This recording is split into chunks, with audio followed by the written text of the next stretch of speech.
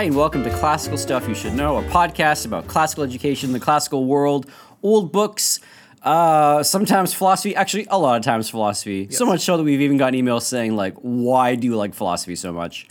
And we package it into a podcast for you, our dear listener. My name is Graham Donaldson, and I am joined with my two philosophers in crime. What? AJ Hannenberg. Yeah. Hi. And Thomas Fletcher Magby. Hi. And today... AJ, are you offended by being called a philosopher? Like that seems like a title. No, but I'm offended that he gets a middle name every time and I don't. Every single time I get my middle name, I'm terrified of my identity being stolen because of this podcast and naming giving out the names of my children. And I'm also jealous Social that you truth. have such a rad middle name. I Brock? really am. Graham Brock Donaldson? It's so strong. Oh. It's so strong. Yeah. It sounds like you're out there laying bricks. But you're Arthur Yon. That's so cool. That's a good one too. Arthur Yon's true. pretty great. Yeah, Jan's pretty good. Yeah. I mean, that's what I do when I'm tired. You yawn. Yeah, I get that. So, It's a great joke. You should listen to this podcast. Yeah. This is a great podcast, I promise. Yeah. So we are, from what I hear and what I can see from your notepad, we are doing the often requested part 2 of Kant. Has it been requested? No, but there was one YouTube comment. There was one YouTube comment that said, I think it was on the first Kant episode, or it was an email, and it was like, "Oh man, I love you guys. You totally didn't nail Kant, but great job," or something. Like that. Or maybe it was a tweet. I don't know. Someone told us that we like totally butchered Kant, and I was like, I don't know, man. The Kant episode is definitely not on YouTube right now. Oh, so okay. yeah, we are slightly behind on YouTube. I think. Wait, so that's not on YouTube. Was it a tweet? It must have been a tweet. Either How that did or I an not email. nail Kant? I thought we nailed Kant. said what it I said. agree. You did a great job, Yes. AJ, and I'm sorry for these so critical fine. comments being brought. I'm coming in the second part of Kant, and the first thing I hear is that everybody hates my first Kant no, just episode. one guy- It's the only feedback we got. Why would Just you one share guy this? hates Graham, what are you doing? There's a guy out there who hates you. But only one. Yeah, don't worry about it. And Yeah. in this episode, it's for you, big guy. There's only one person on the internet who thinks you're wrong, so it's okay. It's only one. That's pretty good. Yeah, There's a actually. lot of people in there. There's like There are a lot of people on the at internet. least 30. There are at least 30. That There's is no correct. way to really count because Yeah. it might be just the same 30 people with a whole bunch of different Robots. icons, Also true. okay. That's what? That's true. New conspiracy theory. Let's talk about Immanuel Okay, Kant. so would you guys remember what we did in the first You episode? were wrong about everything he believed, I think is what Twitter told me. I'm done with this. This is our last episode of Classical Stuff. Kant seemed to be taking Aristotle's ideas and kind of pushing them. Instead of it being about it was about goodwill. That was the big thing that we spent a lot of time talking about, was the intention of the agent is important. So we ended up talking a whole lot about the most worthwhile thing in humanity, which was to Kant a goodwill, and Yes. to Aristotle it is human happiness. The thing we should aim for is human happiness. To Kant it is the supremely good thing is a goodwill. It is supremely valuable, no matter if the goodwill is actually effective or not. Right. So we argued a lot about that. What was the other thing we argued about? There was another thing we argued a bunch about. That was when I remember. That was the main thing. That was the when main I thing? kept thinking about. Because, okay, take two people. One guy is lucky and happy, Okay. and one guy has the Kantian goodwill, and everything just like doesn't work out for him. I'd rather be the first guy than the second guy, right? But not. What if you're not good? I think in here you're assuming that you are also a good person with a good will.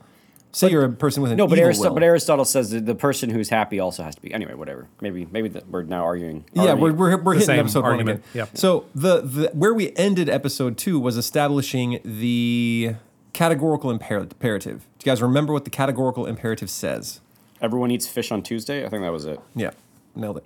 I mean, he's nailed it in that it's the thing that, like, anything that one person should do, everyone should do. Or you should act in a way such that whatever act you are doing becomes a law that all humankind will follow. Yeah, the head principle of morality is that in anything you do, you should act such that the maxim you are following would apply to all men, and you wouldn't have a problem with it. Yep.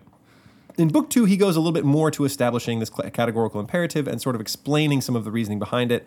He just sort of develops the notion more. Book 2 is easily the longest of the 3 chapters in the Groundwork for the Metaphysics of Morals by Kant, which is the book we're reading from.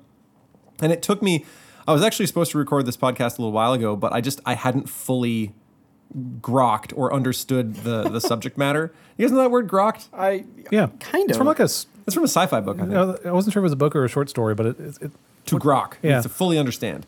because So, does the story take place in like is it a civilization with just different language? Like what's the? I haven't read it. Sorry. Okay. Thomas, I can't read. That explains a lot of our episodes. Yeah, no, that's good. So I hadn't fully got it, and I had the time yesterday and today to reread most of it and Are make those some all more your notes. Oh yeah, That's a ton of notes. man, it's so dense. I'm not gonna lie. This is not easy going. And isn't there a part 3 after this? There is a chapter 3. That's It's what I very mean. short.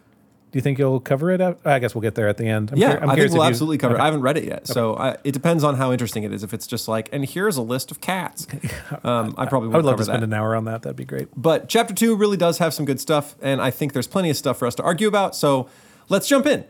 And I will just sort of walk you through his second chapter and him developing the idea of the categorical imperative. And I'll do the best I can, random guy on the internet, with Kant. So hopefully I don't butcher this. But remember, this is, second or third read through. And I definitely annotated. So I feel like I'm doing pretty You're good. doing a great job. Okay. So he begins with why we need to have an a priori method in ethics. What does a priori mean? Before any experience, just like ahead of time. Yeah, it means reason only, Sure. right? So why do we need to have a reason only method for ethics? Well, reason number one is because we cannot prove that anyone, even ourselves, has ever really done an act of moral worth. Now, if you remember last episode, an act of moral worth rather than moral value is one that we do without any self-interest, right? You do it simply because the law commands, not because you want anything out of it.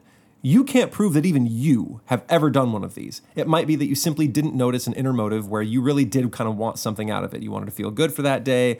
You wanted the tax write-off. You wanted a girl to think you were cool by giving all this, food to a homeless person. Or even today, you wanted to get some internet clout by recording yourself giving away money to homeless people. Sure. Right? So we can't even prove that our own acts, our own things that we have done are of any moral worth, let alone prove that anyone else has done any act of moral worth. And therefore, it's really hard to derive ethics from other people's acts of moral worth. I can't point to examples and be like, here is an act that we can follow for ethics because I don't really know their motives and they might be terrible, right? So it's really hard to sort of gather an ethic from that. Didn't we separate moral worth and moral value? Was that a Yes, thing last moral time? value is one that contributes to the goodness of the world, So right? there are acts that are beneficial to the world, but we don't know if there's moral value because we don't have the reason behind the act. Moral worth. Moral value is something that is just good for people, right? Yeah. Even if I post a video about it on the internet and make a whole bunch of money and get a whole bunch of likes for it, I still gave a bowl of soup to a homeless person, right? That's an act That's of still a good moral thing, value. yeah. But it's not an act of moral worth. I did it for my own interest. There was no actual real, I didn't do it simply because the law of goodness said this is a thing you should do for this homeless person. Got it. Right? Okay, that's moral value versus moral worth. But that's the first reason why we need a reason-only method. The second is because it doesn't really matter the question of whether or not there has ever been an action that is simply morally good or pure duty. Because the real thing is that if we want our laws, our moral laws to have wide scope, then no single experience can merit a wide application. If I point to a few single acts and say, okay, these single acts sort of establish a law, I can't apply that law widely because those single acts happened in individual circumstances with individual, all kind of extenuating things going on around them. And I would not be able to make, therefore, a wide application of that law. Maybe it only applies in America for the three things that I saw, the three people that were doing good. So if we want to apply a law broadly for all rational beings, it must be derived as separate from experience. Does that make sense? Makes sense. It's like the experience would bias you in some way, or that we need to establish these things ahead of time. Otherwise, we'll have these other conflicting interests once we're actually in a situation. Yeah, it'll right? color it, Yes. right? So it has to be sort of a pure reason-only thing. Now, I'm going to read this section that says moral principles not derivable from examples. So, nor could one give morality worse advice than by trying to derive it from examples. For every example of morality presented to me must itself first be assessed with moral principles to see whether it deserves to be used as an original example or as a model. So if I'm watching somebody do a thing and I'm like, yes, here's an example of morality, it's because I have just evaluated it based on something else. Right. Right. So it cannot really serve as the basis for morality because I have to evaluate it by morality first. He says, by no means can it have the authority to give us the concept of morality. Even the Holy One of the Gospels must first be compared with our ideal of moral perfection before we can acknowledge him to be such. Even he says of himself, why do you call me, whom you see, good? There is none good, but the one God alone whom you do not see. But where do we get the concept of God as the highest good? Only from the idea of moral perfection, which reason designs a priori and connects inseparably with the concept of a free will. So we can't even use Jesus as an example for morality because we have to look at him and say, okay, is he good? And then once we've evaluated him, we affirm him as an example. But we've compared him to something, and Kant's trying to get to that something. What are we Yes. comparing all things to see if it's right or not? Exactly. And I feel like this part is kind of in conversation with a whole bunch of other philosophers in his day who are sort of doing a practical, popular philosophy where it's like, here are a bunch of examples that we should follow, and that's morality. And he sort of argues against it. And I'm going to skip a section that says the inadequacy of popular practical philosophy because I don't feel like that conversation is still happening. Okay. But he was sort of arguing with them, and I don't think we need to argue with him anymore. But I do think that principle is important, that we can't really derive our morality from examples. This is what people do, and that's good, and therefore we should do it. Like, not only would we not be able to apply it as a law, but we have to evaluate those instances first by some standard, and that standard is what he's aiming at. So he wouldn't like kids' books. That teach them Yeah, moral teach lesson. like a little moral lesson. They would teach a moral lesson, and I think he'd be fine with that, but he says this can't be the thing that establishes morality. I can't point to those kids' book and say, this is where morality comes from. I would say this is teaching rudimentary examples of morality, but it is not the principle upon which morality stands. Okay. So I'm going to skip that part about practical philosophy. We are jumping to talking about the will a little bit. So I don't know if I need to define the will. He basically just says it is nothing but practical reason, right? It's us doing a thing and it's putting reason into effect. But our wills are not perfect, right? So our reason tells us something is good. Our wills say, I see that. But I don't want to. Also, I might be influenced by something else, right? Right. I have all these other things that are kind of pushing me around. Maybe I feel like I, want a little bit more money, or I don't really feel like going out on a rainy day to help people, and I'd give that homeless man my soup, but I really like this soup, and yeah. So we have these imperfect wills, which gives the groundwork for even the requirement of a law, right? So this is why we need laws, is to compel us, to give us a must or a commandment, an imperative that constrains the will. So there's a few types of imperatives. I don't need to know that I need to go into all of those, but I think it's interesting when he talks about an imperative or these laws as they apply to God. So listen to this. A perfectly good will would be just as much subject to objective laws, the laws of the good, but it could not for that reason be thought to be constrained to act lawfully, since by its own subjective constitution it can be moved only by the concept of the good. Hence, no imperatives hold for the divine will, or more generally, for a holy will. The must is here out of place, because the willing is already of itself necessary in agreement with the law. So God is subject to the laws, but he is not constrained by them, because his will is always in accord with the good, and therefore there is no must, there is no compulsion, there is no constrainment, right? Because his will is always completely, perfectly in line with what those laws require for the good. I buy it, and it's a topic we've come to before. That, like, I think Graham might have raised this last episode of, like, the goodness of an action isn't how difficult it is to do it. It's like a faithfulness to what is good in the first place, and that's similar to what you're talking about of, like, the consistency between what God does and the goodness that God wills. Like, those can be aligned. There doesn't have to be a difficulty there for it to still be a moral position. So that makes sense. I buy it. Yeah. Okay, keep going. I'm absorbing. Okay, still tracking? Still doing okay? Still tracking. I don't feel like we've gotten to anything particularly He's waiting to jump on something controversial. later. Yeah, I'm hoping he does. Okay. I'm really waiting for the point where Graham gets cranky. Okay, the next thing he does is sort of define and separate the different types of imperatives. And I'm sorry, this is going to be a little technical and maybe a little bit boring, but eventually we're going to get to interesting stuff, and that I think will make Graham angry. At least I'm hoping. Is there a way we can jazz it up? Can we like imagine Kant as like in a bathing suit or something? Why would you say that? Why? No. Or- no, we can't. Or if the last chapter is indeed a catalog of cats, what would be like cat philosopher names? Wait, so say it again. Sorry, I was honestly trying to think of a way to jazz this up. Immanuel Kant. Oh, I hate this so much. I hate everything. You're welcome. That's the only one I have. terrible. It was your idea. Fair point. No, we can do the boring thing. No, I'm just trying to think of cat philosopher names. Immanuel Kant was so Immanuel good. Kant's Okay, pretty thanks, good. you're welcome.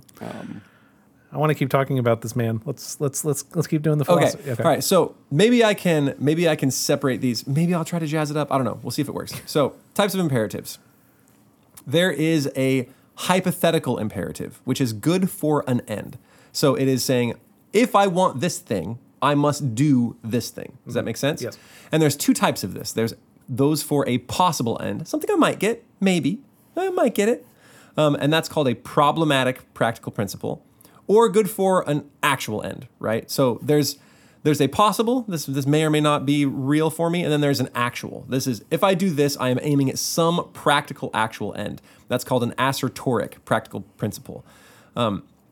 Then there is, so those are hypothetical imperatives. Then there's a categorical imperative, which is objectively necessary without reference to any end. There's no goal. It is simply something you must do. Okay. This is called an apodictic practical principle. Man, that's a mouthful.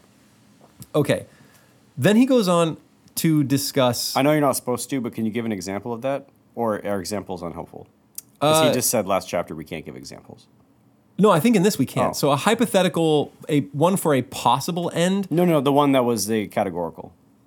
that one would be something you do because it is good. Any act of strict morality, I think, would count Gotcha. as Right. as this. So I'm grokking. No, Def- I don't know if I'm grokking. I'm tracking. it is, if say a woman is, I mean, I guess you could say it is for the end of helping the woman.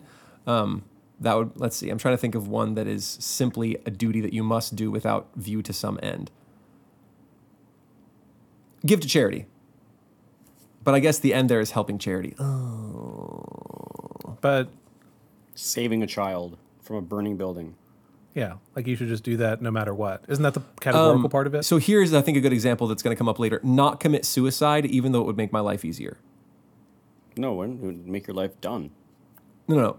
Committing suicide would prevent me from the sorrows that I know are certainly going to come, Oh, right?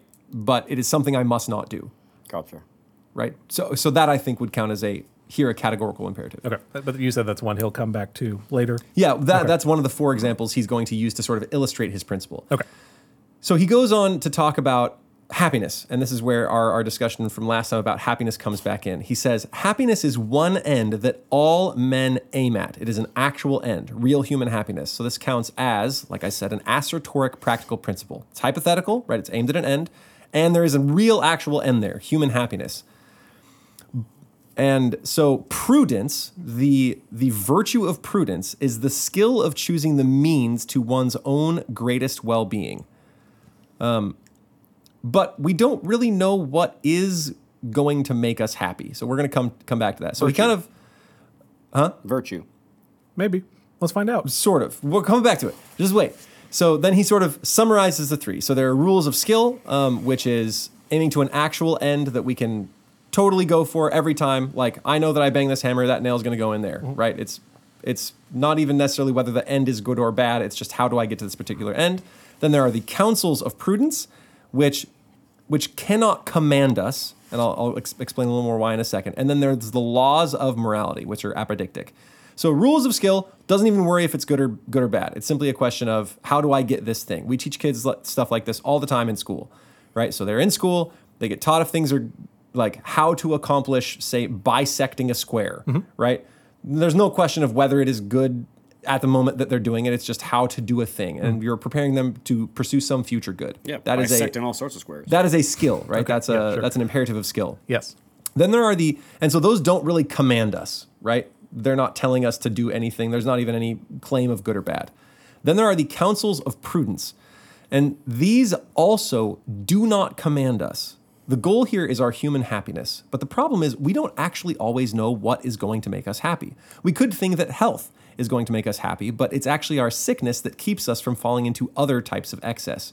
We think it's money that's going to make us happy, but we get a lot of money and then we become selfish and protective, and then we have a lot of nerves. And so money isn't actually doing the job, and that's not going to work for us. We think that, maybe a relationship is going to make us happy, but that doesn't make us so that's the point is real human flourishing. We don't always know what it looks like. So while it is an actual end, it is an end of the imagination. And so the counsels of prudence, how to be happy, do not have the same kind of command that a categorical imperative does, because we don't know if it will actually end in complete human flourishing. Does that make sense? It does. But isn't the problem that he's trying to be too precise about it? Can't we talk about normative happiness? Like we have studies on this. Who's that? Arthur Brooks, right? Like Arthur Brooks did the famous happiness study at Harvard. Was it Harvard? I think it's Harvard. One of them. Where we're talking about sort of the self-reporting of people's happiness in life, and he can normatively break it down to a bunch of different kinds of categories, right? Meaningful work, group of friends, and framework for death. You sort of have these overarching categories, and we would have sort of, you would be able to make statements about normative human happiness. Maybe is Kant. He would support that, but he would say, so give me your list again of things that lead to happiness. This is the Arthur Brooks position. What was it? It was like meaningful work. Okay. People who genuinely love you. So like people who rejoice, people who take pleasure in your pleasure and are also pain in your pain. And then I think framework for death. For death, yeah. Was another one. There may be a third one in there, but I can't remember. Could you imagine someone having those three things and not still being happy? Can people have meaningful work and not be happy? Can people have close friends? Yes, yeah. I think so. Yeah. But what Kant seems to be doing is he wants to say, okay, well, if I can imagine somebody who has those things and isn't happy, that must mean that there's happiness a layer below that. Yeah. And my point is,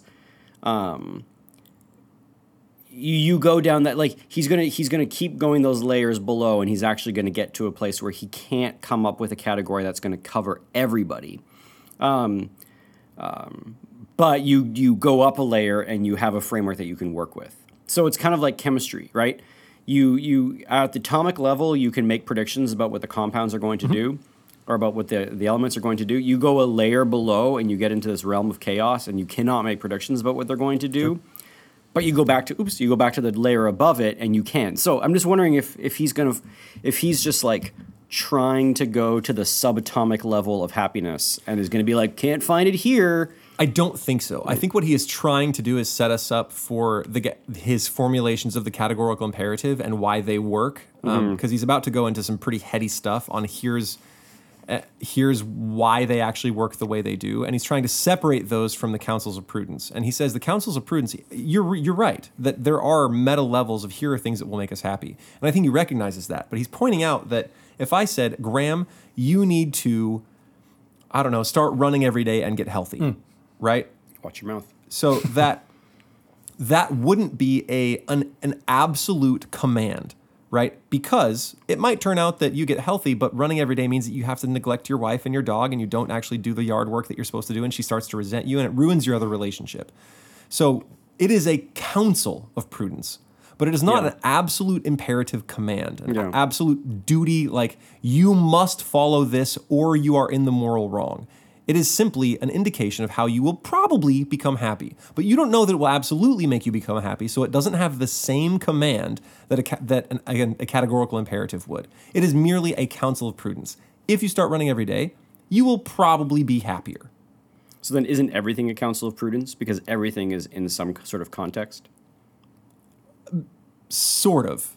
But it's those are the ones where you are aiming at a specific end, and that specific end is making you happy, right? And he's trying to separate that from a moral categorical imperative, which is this maxim, if carried out by all men, is a good.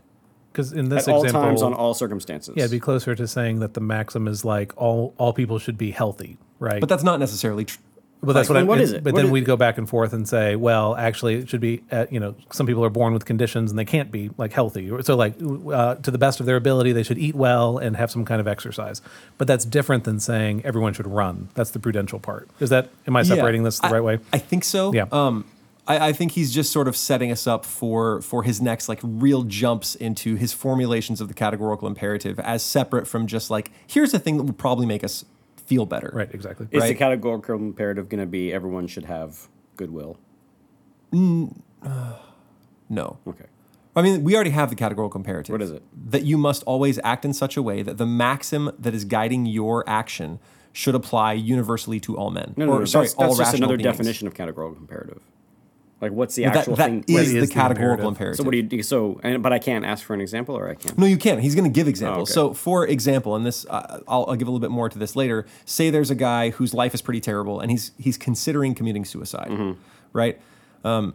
His principle is that I can shorten my life in order to improve it, Mm-hmm. right?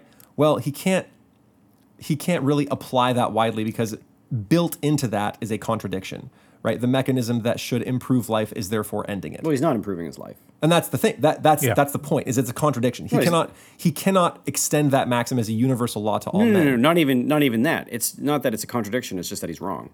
That's a contradiction. That's a contradiction. No, but Kant's saying he's wrong because he can't extend that to everybody in the world. He's wrong for but that's other not the reason reasons. why he's wrong. He's also wrong just because. Okay, sure. The second example, and I'll come back to these and maybe give them a little more length. Is there's a guy who owes some money and he wants to, or he wants to borrow some money, and the guy's like, "You're going to pay it back, right?" And he has the option of lying. lie, He's yeah. obviously not going to pay it back, Yep. and he could lie, right? So his maxim is, if I really want the money, I can tell a false. If I really want something, I can tell a falsehood to get it for the moment. Well, if we applied that universally to all men, no one would ever even Lend lend any- money, and no one would ever promise, and so it would destroy the very mechanism of trying to borrow. But we can think of contexts where lying to somebody in order to get their money to do something would be a good. Because what you'll do with the money is Because so what you'll do good. with the money is great, or the person that you're getting money from is like a giant dirtbag. But that might change the maxim. If you're like getting the Nazis to loan you money and you give it But to the that resistance. that might change the maxim. All men should lie to bad people. lie to bad people in order to get money to help good people. Oh, so we can just keep changing the maxim to make it work? That's if what we it's a talked about different last time. if it's Yeah. a different circumstance. Cool. All right. So then I don't know how this is going to be a helpful You guiding added principle. you asked. Why are you you like asked this? for an Literally, example. why- I what are you gave you doing? an example. No, but I'm just saying that but if the example is okay, whatever. I just don't see how this is a little rule we can carry around with us that's helpful. Well, hold on. We'll get there. We haven't But gotten the there, yeah. point is that is the categorical imperative, Yep. that you have to, and this is where I think we found a little trouble last time, was that there's some level of abstraction here where you have to identify the maxim by Yeah. which you are acting. Mm-hmm. And that's fair. You do have to sort of identify the maxim. And that needs a little bit of groundwork, but he says this is the thing. You identify the maxim and then ask, can I apply this universally to all rational beings in all contexts? And not only can I, but is it possible for me to will that would happen Okay. as a good? And he's going to say that there is situations where the answer to that is yes. That there are maxims that you can say this is something that everybody should do. Yeah, Yes. that's morality. He's saying that morality is that's the categorical imperative. And so the reason you were like, I would like an example is because it has to be separate, like that categorical imperative. He wants the a priori because it has to be separate from examples, right? We cannot derive our morality from examples. He says this is like the only thing that can work a priori. And it's simply that whatever you are acting by must be something you can will to apply for all men. Are you Okay. wondering why we need to universalize these things? I'm just wondering what's helpful to have something that says, hey, here's a categorical imperative. We can't use examples to define it, but it's going to be defined by itself. And if you try to apply it to different examples, your examples can change it which nullifies it. No, it doesn't nullify. It doesn't nullify it. The examples. We'll get back to it. But here's why. Here's why. Like what his project is.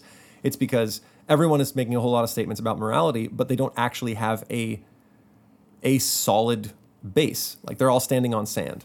No, they're standing in the Tao. Yes, but he's saying this is where the Tao comes from. Right? There are people who would call the Tao, and even C.S. Lewis says this is just sort of the way things are. He's saying here's the rational basis for that thing. Yeah. Because that's what his intro said, is that there's kind of this like standard morality that just like everyday people have. Let's give this a rational basis. And that's what the project is right now. Yeah. Right? Otherwise, you could just say no. Anything. Yes, exactly. And Right. then what's your response? It's we've always done it this way. And that's not a satisfying answer to Kant, right? Isn't that where this whole project comes And from? so he's saying here's establishing it on a rational basis. Yeah. that Without this- any sort of like a rational, and whether or with not no it's appeal. transcendent doesn't matter. Yeah. Like as long as we can have it be a standalone on its rational basis. Yeah, That's it's enough. not derived from examples, which Yeah. means it is pure and therefore It is it can be extracted from the world. can be extracted from the world, which means, and that sounds bad, but it means that we can apply it widely to any situation. It applies for all rational beings. We don't have to talk humans. It should always be good. yeah. Seems to me like a good thing. It does. It seems like there are a lot of assumptions that go into that someone can come up with something that is universally applicable. So I don't know. I want to hear more of his argument. Yeah. Because I'm wondering why because ultimately he's going to say that he has access to these laws, right? No, that all men have access to these laws. He'll say all rational people, which could mean people who agree with him, right? Again, I just want to hear more of what he has Okay. to say. All right. Well, Yeah. I know. I love it because the thing you're asking for, he absolutely gives. I'm thankful. Good. So here are his formulations of the categorical imperative. All right. So hold on. I'm at a Grouch 6. So Grouch 6? Yeah, yeah. All right. We We'll haven't get hit you to Grouch 10 9. yet? Yeah, we got time. Not there. Yeah. Okay. Well, that's okay. We still have to talk about things. So he says we cannot prove the laws possible with examples, so we must do it a priori. So the categorical imperative establishes itself by its form, is his claim. So that's one thing. He's got to find some sort of ground for this to Yep. say this is actually the thing. And we can't prove it with examples, so we have to do it somehow else. And I'm going to read you this section. 3 types. Let me pull it up here. How is categorical imperative possible? Okay. One of my favorite things is that your notes are in red, which makes it look like you're proofreading Kant. And you're just like, no, we can phrase this better. Okay. So if I think of a hypothetical imperative as such, so hypothetical imperative means going after some end, I do not know beforehand what it will contain, not until I am given its condition. So if I think of like a hypothetical comparative, Right. Imperative, it's going for something. I don't know what it's going for until I'm given its condition, Yep. right? But if I think of a categorical imperative, I know right away what it contains, right? Because it's not aiming for an end. There's no condition for it. For since this imperative contains, besides the law, only the necessity that the maxim conform to this law, while the law, as we have seen, contains no condition limiting it, there is nothing left over to which the maxim of the action should conform except the universality of a law as such. And it is only this conformity that the imperative asserts to be necessary. There is therefore only one categorical imperative, because all the others, all the hypotheticals are aiming at some end. This one is not aiming at an end. All it is commanding, and it must be a universally followed command. So there aren't separate moral laws. There's one law. There's one imperative. Imperative. It is this: act only on that maxim by which you can at the same time will, not just conceive of it happening, but interesting. will that it should become a universal law. So act only on those principles that you can actively say, yes, all of men should do this. Not just Right. can they do it, but we all should be doing this thing. That is the only categorical imperative. There's only one, and its very form suggests it. Yeah. Following so far? I'm following it. I want Grumpy Graham. I just don't think it's helpful. I just think like if you have that as your rule, and then you're in a circumstance or a situation, the context of that circumstance or situation is always going to give you, like, go back to the borrowing money from Nazis or whatever. All right, so like you're just going to keep extending, or you're going to be saying like, okay, should I say that everybody on like in the month of March should be doing this, and should be doing this like, you know, at this interest rate for this amount of time with like, you know, with this person. Like at some point, the whole context is going to get so big that. But then it's not a maxim. You've made it into a situation, right? You are no longer having a principle of action, but you are looking at the very action itself. So yes, he hasn't yet given any sort of guideline for how abstracted you need to be, but there is some some abstraction necessary in order for you to arrive at a maxim. So is some maxim of action. And it's that maxim that he's getting at, that you should, like, abstract it from your situation. So take out the reference to the month of March, take out the reference to, like, David, take out all those references, that a man, like you, should do such a thing to another man in this case, and will that all men should do that thing. So here's an example. This is maybe a stupid example. So Amanda and I, my wife, we've been watching the new version of the All Creatures Great and Small television show. What is that? It's a TV show about a small, like 1940s, late 30s, early 40s small town vet. Okay. And he lives in Yorkshire, in the Yorkshire Dales, and he's a little vet to all these farmers and their cows and whatnot. World War II is starting, and he feels like he should go off and fight in war. And he has a protected job because he's a vet, and they need him to stay at home to, like, do tuberculosis tests on TB tests on the cattle so that people don't get TB in their milk. And he's got this protected job because he's a small town vet, and they need him to, like, help the war effort. And he's sort of conflicted because he wants to go off and fight in war, and he also feels like he's got this duty to stay at home and do this thing, but he feels sort of like he's letting people down because they're going off and doing the fighting. And so there's the example. How does the maxim help him make a decision whether he should go fight in war or stay at home? So what is the maxim of action he is adhering to? It sounds to me like the maxim is every man should fight with his best abilities to support a war effort in his home country. And in that case, it does help him make a decision. What is his better ability? Is it fighting or is it being a vet? But it depends. I mean, he could go off and be the one whose bullet killed Hitler. Then he should go to the war front. And he's but that's an unhelpful if then. Why? That's about the end, and which the whole point here is not to consider the end. Not consider the end. It's to consider what should all people do. Should all people go to war to the extent that they're physically able, or should they not? So Right. should But the thing is, so here, even just putting in that way, you can say there's so many different other elements of the context that you need to have in order to be able to make that decision. No, but I disagree. So take a few of the maxims of action. If the maxim is all men should go and fight for their country when there is a war effort, I think you cannot will that is true of all men. No, there are some that should stay home, some that are valuable at home. Right. Should all men stay home and do their jobs during a war effort? No. No. So the maxim by which you must act is all men should provide their best use in a war effort. In this case, for him, like, it is probably home being a vet. You said what? All men should... No. What was the adjective? It is probably. But we're not talking about probables. We're talking about a maxim that we have to follow. We don't know if he's going to be better being a vet or being a soldier. That's the problem. You're bringing ends back into it because he should look at. I said probably, but what I mean is the maxim by which he is acting is, or should act, is all men should provide their best use to their country when that country is at war. And his question shouldn't be, will I accidentally kill Hitler? It's, am I currently a better fighter than I am a vet? Can I serve better as a fighter or can I serve better as a vet? And it's probably as a vet. He should probably stay home. How is that not considering ends? Because the principle applies to everyone equally, that we should give our best impact. And therefore he has to apply it. And I will say also, this might not be the right maxim. Like, the point here is that you then have to go back and forth to find what is the actual principle we want to live by. I think AJ sounds reasonable, but maybe if you have a different formulation, maybe we should use a different one. So the maxim is all people should serve the war effort. What, to the best of their, what was it? The best of their abilities? Should provide their best, follow their best abilities and provide their best use to any war effort in their home country. Yeah. Someone comes to him and says, hey, listen, man, like, we can easily teach an old man to do TB testing on the cows, and we need every able-bodied soldier that we have. And he's like, okay, that helps make my decision. Someone else comes to him and is like, listen, you've been doing this already for a long time. You know how to do this.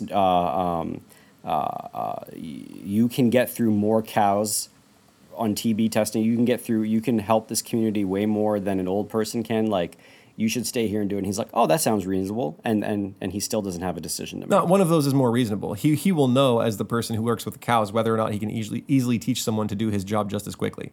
That's something he will know. Can I teach someone to do my job just as well as I do it, or am I going to be a better fighter?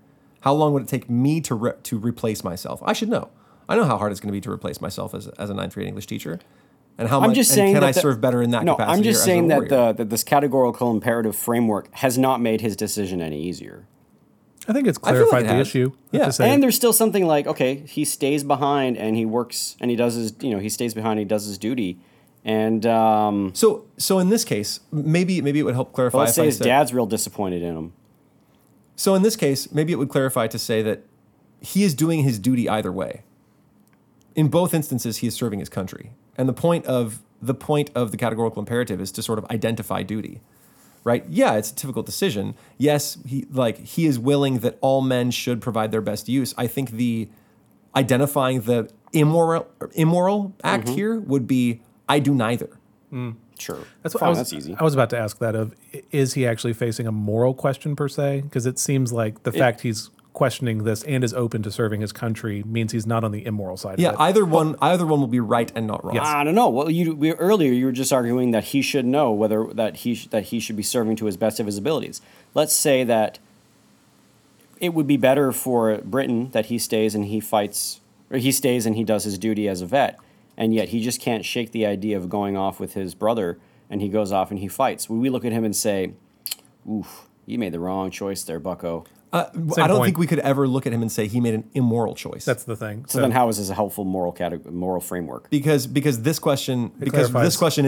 is a practical question, not a moral I was one. going to say it falls in that prudential category that Kant already has. So This is a question of like the counsels of prudence, not is this a moral issue. and even in talking with others to say that we're not, this isn't a you are a bad person for making one choice or another. It is a we think your impact will be better here or somewhere else. It changes the tone of conversation to have it whether it's you are moral or immoral or we agree with you or we disagree with you. That's the categorization this provides. Again, it just does not feel like the categorical imperative ends up being helpful. So again, I'm not sure his goal is to say, let this pop up into your mind. And I mean, there are rare occasions where it will help you make a moral decision, but I don't think it's a keep this in mind and run everything. I think what he's trying to do partially is establish from this we can start to derive rules. I see you moving. Don't be attacking it. There's I'm nothing to saying- attack yet. Can I say the part that I think that Graham is saying that I do agree with Sure. is that I think Kant is making moral disagreements sound easier to discuss than they actually are, in that like you read Kant and you think we're going to come up with 100 rules that all men should live by, but actually We can't come up with any. we can't come or we actually need 100,000 or whatever. Yeah. Like we either need we haven't- rules to cover every context or Like we haven't sidestepped the difficult issue of like people have to live in a context, and so moral issues are still more complicated than Kant is making them sound. And I think that's what Graham is saying. Fair. I agree with that part. Yeah, I'll say that's fair, but I don't think his goal here is to say, and now that I've established this, here are 1,000 rules for life. Right. That's not what he's doing. What he's doing is giving you somewhere to stand when you say we should follow a moral law. Yeah. I think that's his goal. But not here is a thing that's helpful for the moral law. I think he's trying to say here's something you can stand on and say the moral law should be followed. But in our vet example, like I think what Graham brought in that was helpful is so we were focused on the should he go to war or not. We was also in a family. And so if we had a maxim that said children should listen to the input of their parents, right? Well, what if those are in conflict? Then we need a new maxim to say how do we order all these different rules that we have, right? Is that a part of what you're getting at? Yeah, I mean, my ultimate worry is that Kant is doing a program where he's trying to get a basis for moral action that can stand on its own 2 feet apart from any relationship to God. That's what he wants. He's like, God could exist or could not exist, doesn't matter, because we can have a rational basis for our moral action, and that's the sort of the firm foundation that we can build everything off of. And you're right in saying that people read Kant and they say, awesome, here's the rational project we can do to create a rational morality using this, the a priori, fixed point of the universe and then build everything on top of that. And then I just think when you run it in real life situations, you just get Kant finger wagging, being like, this needs, you're putting too much context in it. We need to go back to the categorical imperative in order to build everything off But of it. don't And you at think some point, it's like this isn't very helpful. But that's a good thing, right? Like aren't those those pieces of context kind of blinding you to what is the moral question at hand? Like, isn't there something useful to getting down to the first principles of, well, should I be brave or should I be cowardly? If it's the case of should I go to war or should I like dodge the draft or whatever? Like, you know what I mean? Like, there are ways where context actually obfuscates the situation as opposed to clarifying it. And that's what Kant's project is to say, what's like the rational basis for how we make these decisions? Let's get to that before we talk about the context. And keep in mind that he hasn't so far abandoned the divine. He has just Right. talked about. But He's again- just talked about like how the divine will isn't constrained. Yeah. He doesn't abandon divine, but he's trying to do a project where whether God is part of the program or not, it doesn't actually ultimately matter because it comes down to a reason alone basis for morality. But I think that's putting motives in a man where that's not necessarily the motive. I think he was looking at other people trying to establish morality by saying, here are some examples of people doing awesome things. Therefore, morality. And he's like, we can't do that. That doesn't serve as a reason to do it. And even if we want certain things like human happiness, like he's like, that doesn't even quite work as a basis for morality. He's trying, take for example, right now, we're in relativism, right? Like global moral relativism, that your morals are completely relative to where you set up. And so basically moral relativism has no purchase on our lives whatsoever. He is trying to partially counteract that. He says, here is a basis, right? There is a reason why we should follow these moral laws. And I don't think he's a completely abandoned the divine. I'm with you in that this can result in an abandonment of the divine. And there's actually one point where I will take beef with one of his conclusions because he doesn't really give very much basis for it. Maybe I'm misunderstanding it, but in that place, I think is where the abandonment of God comes and where God could be reinserted. But we're not there yet.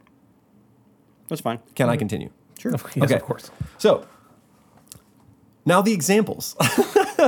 So he does give 4 examples of ways that this kind of works out in the real world. The first man is the suicide. I've already kind of referenced him. So a man feels sick of life as the result of a mounting series of misfortunes that has reduced him to hopelessness. But he still possesses enough of his reason to ask himself whether it would not be contrary to his duty to himself to take his own life. Is it contrary to duty is the question. Now he tests whether the maxim of his action could really become a universal law of nature. His maxim, however, is, I make it my principle out of self-love to shorten my life if its continuance threatens more evil than it promises advantage. The only further question is whether the principle of self-love can become a universal law of nature. But one sees at once that a nature whose law was that the very same feeling meant to promote life should actually destroy life would contradict itself, and hence would not endure as nature, a law of nature. The maxim, therefore, could not possibly be a general law of nature, and thus it wholly contradicts the supreme principle of all duty. So his question is, can I, following duty, take my own life? And the answer is no, because then the impulse meant to preserve life would be destroying it, and that cannot be a universal law, right? What about, Because I'm sorry, because it lacks reason, because of the contradiction. Because of the contradiction. so like the Roman centurion who loses the war and kills himself so he doesn't get captured? That's a different issue. Because it's not the same feeling that is meant to promote life that is ending it. He is trying to save others. Roman centurion, like if I'm a Roman centurion, I know all the plans of my army. If I'm captured, I can be used as a ransom against my family. There are other people at play here than just my own malaise with the world. Roman centurion suicide was an act of practicality in many situations. So does Kant say you can kill yourself or not? Depends. Yes, that's my point. It depends. Yeah. So how is the categorical comparative helpful if everything we get to is Because it depends? this guy had a question. Is it dutiful to kill myself or not? He's not a Roman centurion. Those things don't factor in. Mm-hmm. That principle, his maxim, would not apply to a Roman centurion. You're pointing out that there are different moral situations. Agreed. Okay. But this moral maxim wouldn't apply to the centurion. You don't think we're then getting back to the context determines the morality of a situation? I mean, context of course, context matters in discussions of morality. But Sure. when the same principle is at play, you can think of, okay, what is the maxim that is guiding my action? Is it something that I would will all men to do or not? Right. And Okay, like for example, if I was talking to somebody who thought like, I don't take no crap from no one, and when somebody sasses me, I punch them in the neck, right? Or I kill them. Right. I would ask, can you will that all men should be exactly the same? And then we can get to an actual discussion of, okay, is it my duty to punch a man in the neck if he sasses me? yeah. The answer is no. I'm assuming the answer is no to that one. Yeah, but I mean, I feel like it's going to be a conversation. Yeah. Yeah.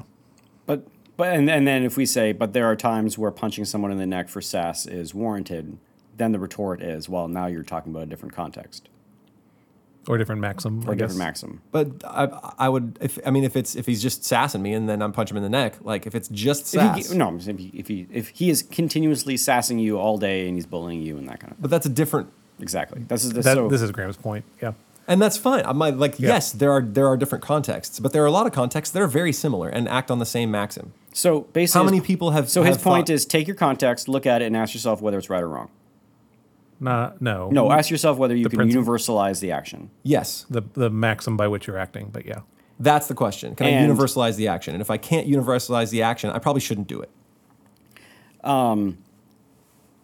And so then I'm assuming that, you take two twins in identical circumstances, they should come to identical conclusions about what to do because we're universalizing the action. Is that right? And all reasonable people have access to this idea, Yeah. right? To this maxim. So if, there's two bummed out twins and they both are in the suicide and they have the exact same sort of situations and circumstances except for the obvious ones, like they exist in different points of the room at any given time. They exist in different, countries at any given time because one's in Canada and one's in the United States. Regardless of that, we can say they should follow the same categorical imperative of not killing themselves Yeah. because we've universalized that action. Yeah, Or well, I if mean, not that but they can answer the question. And so Can I will that all men should do this? And so then at what point does the context change so much that we're going to be giving them the different conclusions to the different actions to do? When the maxim that is guiding their action is different. Okay. And then how do we know that when the maxim is guiding their action is different? Like, I guess The question is, can they universalize it? Like, Right. as soon as we identify the maxim that is guiding the action, the question is, can I will that all men should do this? Yeah, it's a different context. Okay, that's fine. Sure, it's changed the maxim. But then my next question is, okay, this is a different maxim, different situation. Can I will that all men should do this if they hit this same situation? where I'm at right now is I think he's correct, but I'm not quite settled on it, which is why I'm fighting it. Okay. Yeah. All right, that's fine. I also, like, a lot of this stuff kind of rings pretty true, that I'm kind of on board for most of it. I like the intention, and I want to think that reason is the way to handle all these problems. I just don't know. These are Graham's questions. I don't know if in practice that's how it works, but I like the intention of let's solve this the right way instead of just how I feel. Right. But the thing is, I just think of if I have a 15-year-old student, and they're wrestling with a moral issue, I'm trying to think of what would be what advice is actually going to engage their willpower. Is it going to be universalize the principle or do the right thing? And I feel like telling someone to be a man and do the right thing engages, the willpower of a 15-year-old boy, other than let's, extract this and sort of talk about this in terms of, this sort of cold scientific experiment of universalizing this principle and saying like, well, because we've universalized this principle, all rational men ought to do this thing. Oh yeah, I don't think this is meant as a motivator. The funny thing Yeah. is he actually talks about it as a motivator. Yeah, He's that's like, funny. nothing could have greater purchase on a student's will. And I was like, okay, hard miss on that one. Granted. But okay, for example, a student of mine that I tutor had a moral question in one of her papers that she was writing about Socrates. And this girl she was in a text chat and somebody had sent some inappropriate images. And so she was wondering, what is the appropriate action? What is my duty, right? Should I leave the chat? Should I confront them, or should I report the chat, right? 3 possible actions, right? And so the question here is we figure out the maxim and we universalize it. And so sitting down with this person, I feel like it actually is a pretty good question. What is your duty here? Would you will that... What would you want everyone to do in this circumstance? Exactly. Yeah. What would you I think want? It's a great question. Can you will that everyone would do the same thing? Okay. Yeah. Can you will that everyone would report every inappropriate image in every single chat that's ever been? Well, probably not. That would mean that some people that got in trouble that might not need to be in trouble, there'd be a whole lot of hubbub that we might not necessarily need.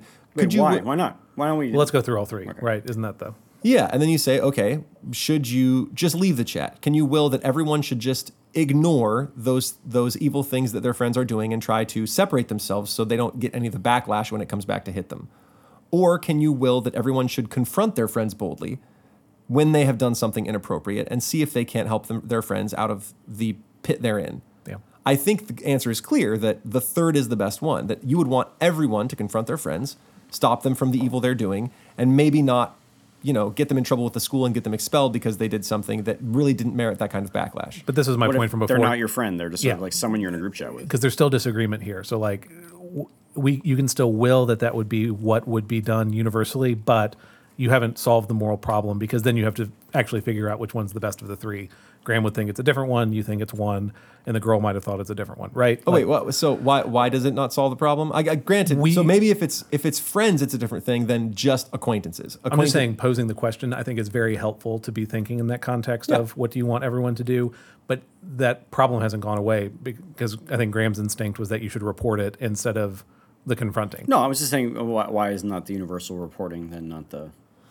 I mean, then this just comes down to like what one's sense of justice and. Right. So in the case, in this case, it was we don't want to report because the backlash might be an unjust reprisal for what has happened. Like they get in trouble, the school reports, they don't go to college because they sent an inappropriate image one time, right? That's probably way too much backlash.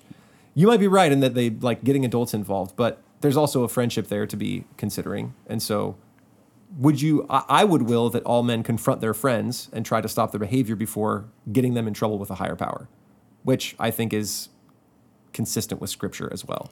But that's the we can universalize that action, that everybody should confront their friends before they can, something immoral before they confront authorities. I'm not necessarily for all immoral things, but for small immoral actions, yeah. Like if the guy murdered a whole family, I'm definitely going to report it. Mm-hmm. I'm not just going to confront him first. Mm-hmm. But for a small transgression, I'm definitely going to confront my friend before I report and see if I can stop the behavior before I go report him to an authority. And you feel comfortable universalizing that action. Yeah. Hey man, knock it off. It's not cool. Are you coming up with the alternative? I'm just thinking that if someone says, no, this is, my take on the seriousness of the inappropriateness of this image is greater than your take on it. You think that this is a small thing. I think that this is a much bigger and vile thing, and I think that that the higher punishment that's going to come by exposing this is warranted and justified. Then we've changed the principle of action. I think the maxim by which that's guiding our principles. And again, so then you and I are, so here's the problem. You and I are coming to different actions, right? Well, but we're coming to different actions, but both of us are saying we have universalized the principle. But the thing is we both agree on the universalized principle. Yeah, sure. Except when the context is now in front of us, we come to different decisions on what to do. Sure, but we still have a basic guide for morality.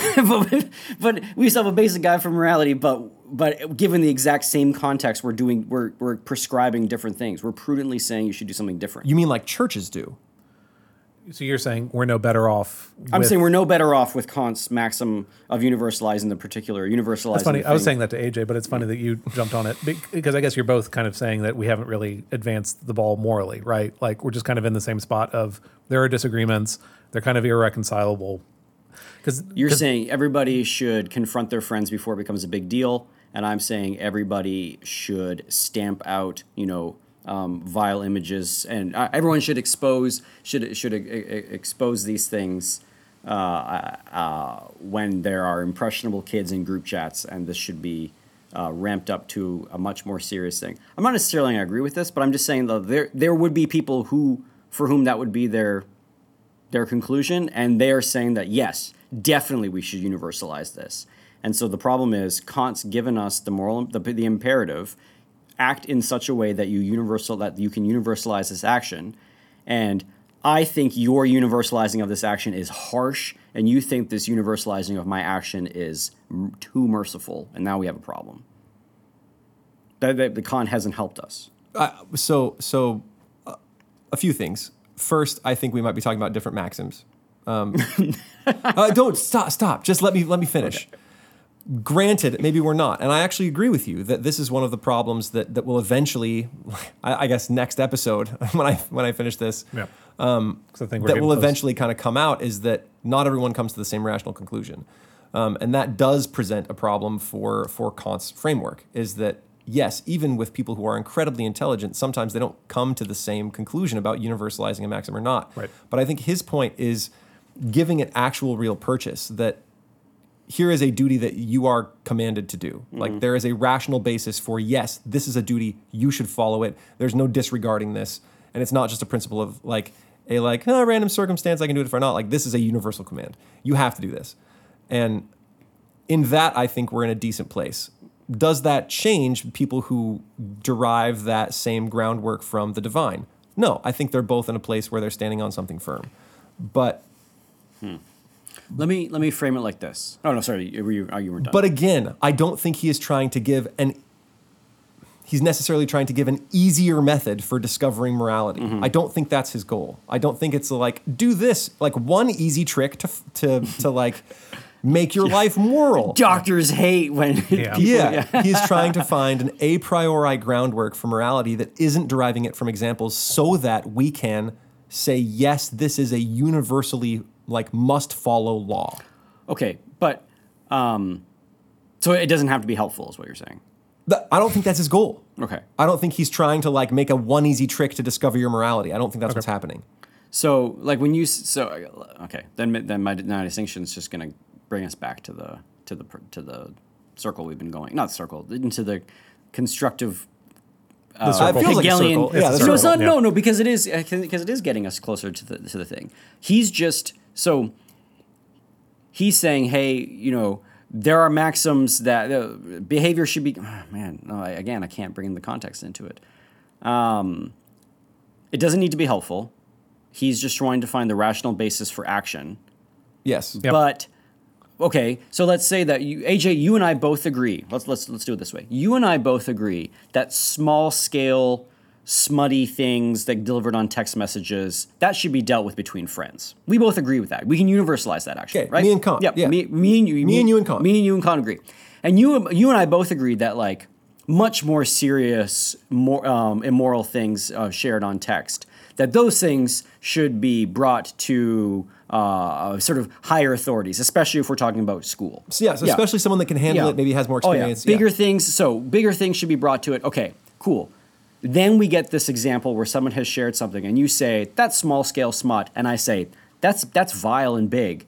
And we are now both going to universalize our when someone, the action we're going to do is I say, bring it to the authorities, and you say, talk to your friend. We're both Kantian. Yeah, sure. But we're now doing different actions. Or if that girl came to us and asked us our advice, you would give her, talk to your friend about it, and I would say, bring it to the authorities. And her talking to two Kantian teachers has not actually helped her make a moral decision. Yeah, and I think what Kant would say, and I agree with you there, but I think what Kant would say is that one of us, either me or you, is having some sort of error in reasoning.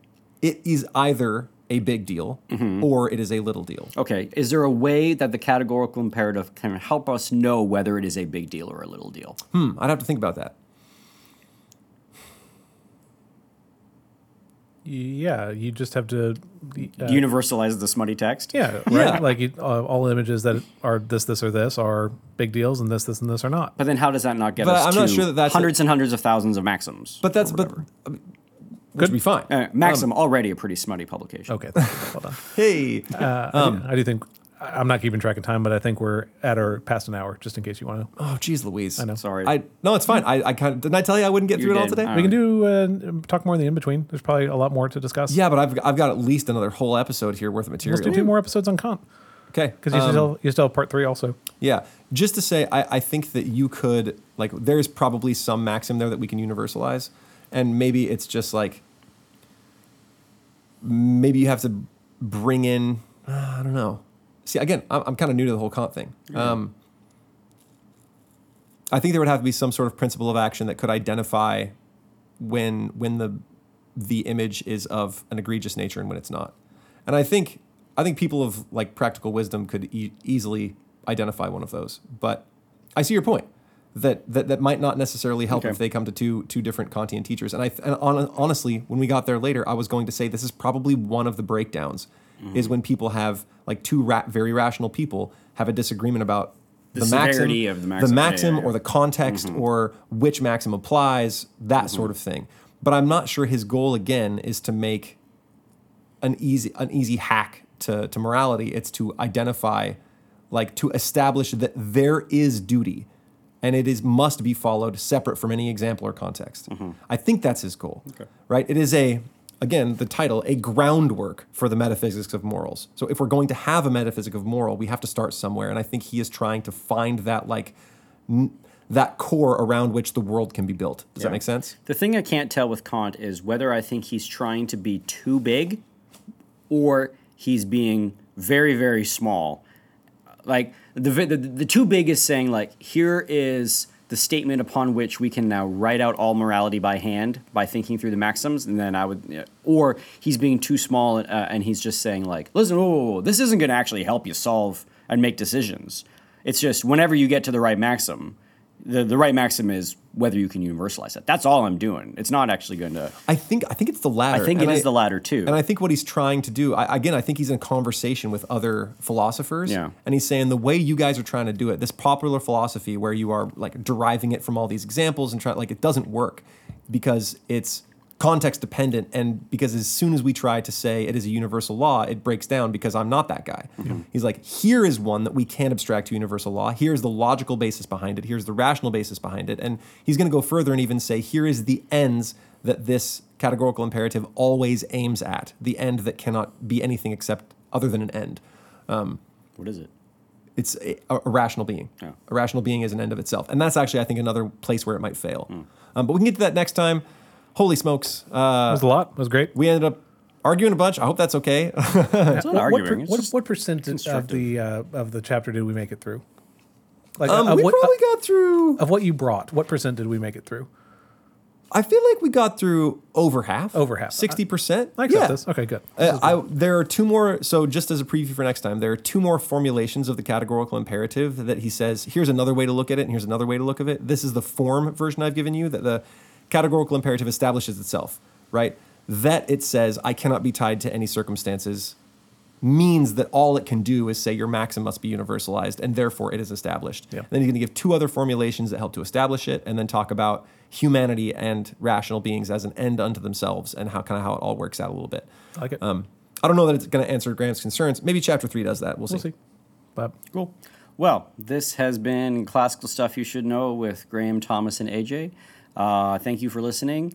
You should be listening, and everybody should be listening, because it is a categorical imperative that it is better for a man to listen to interesting podcasts at all times.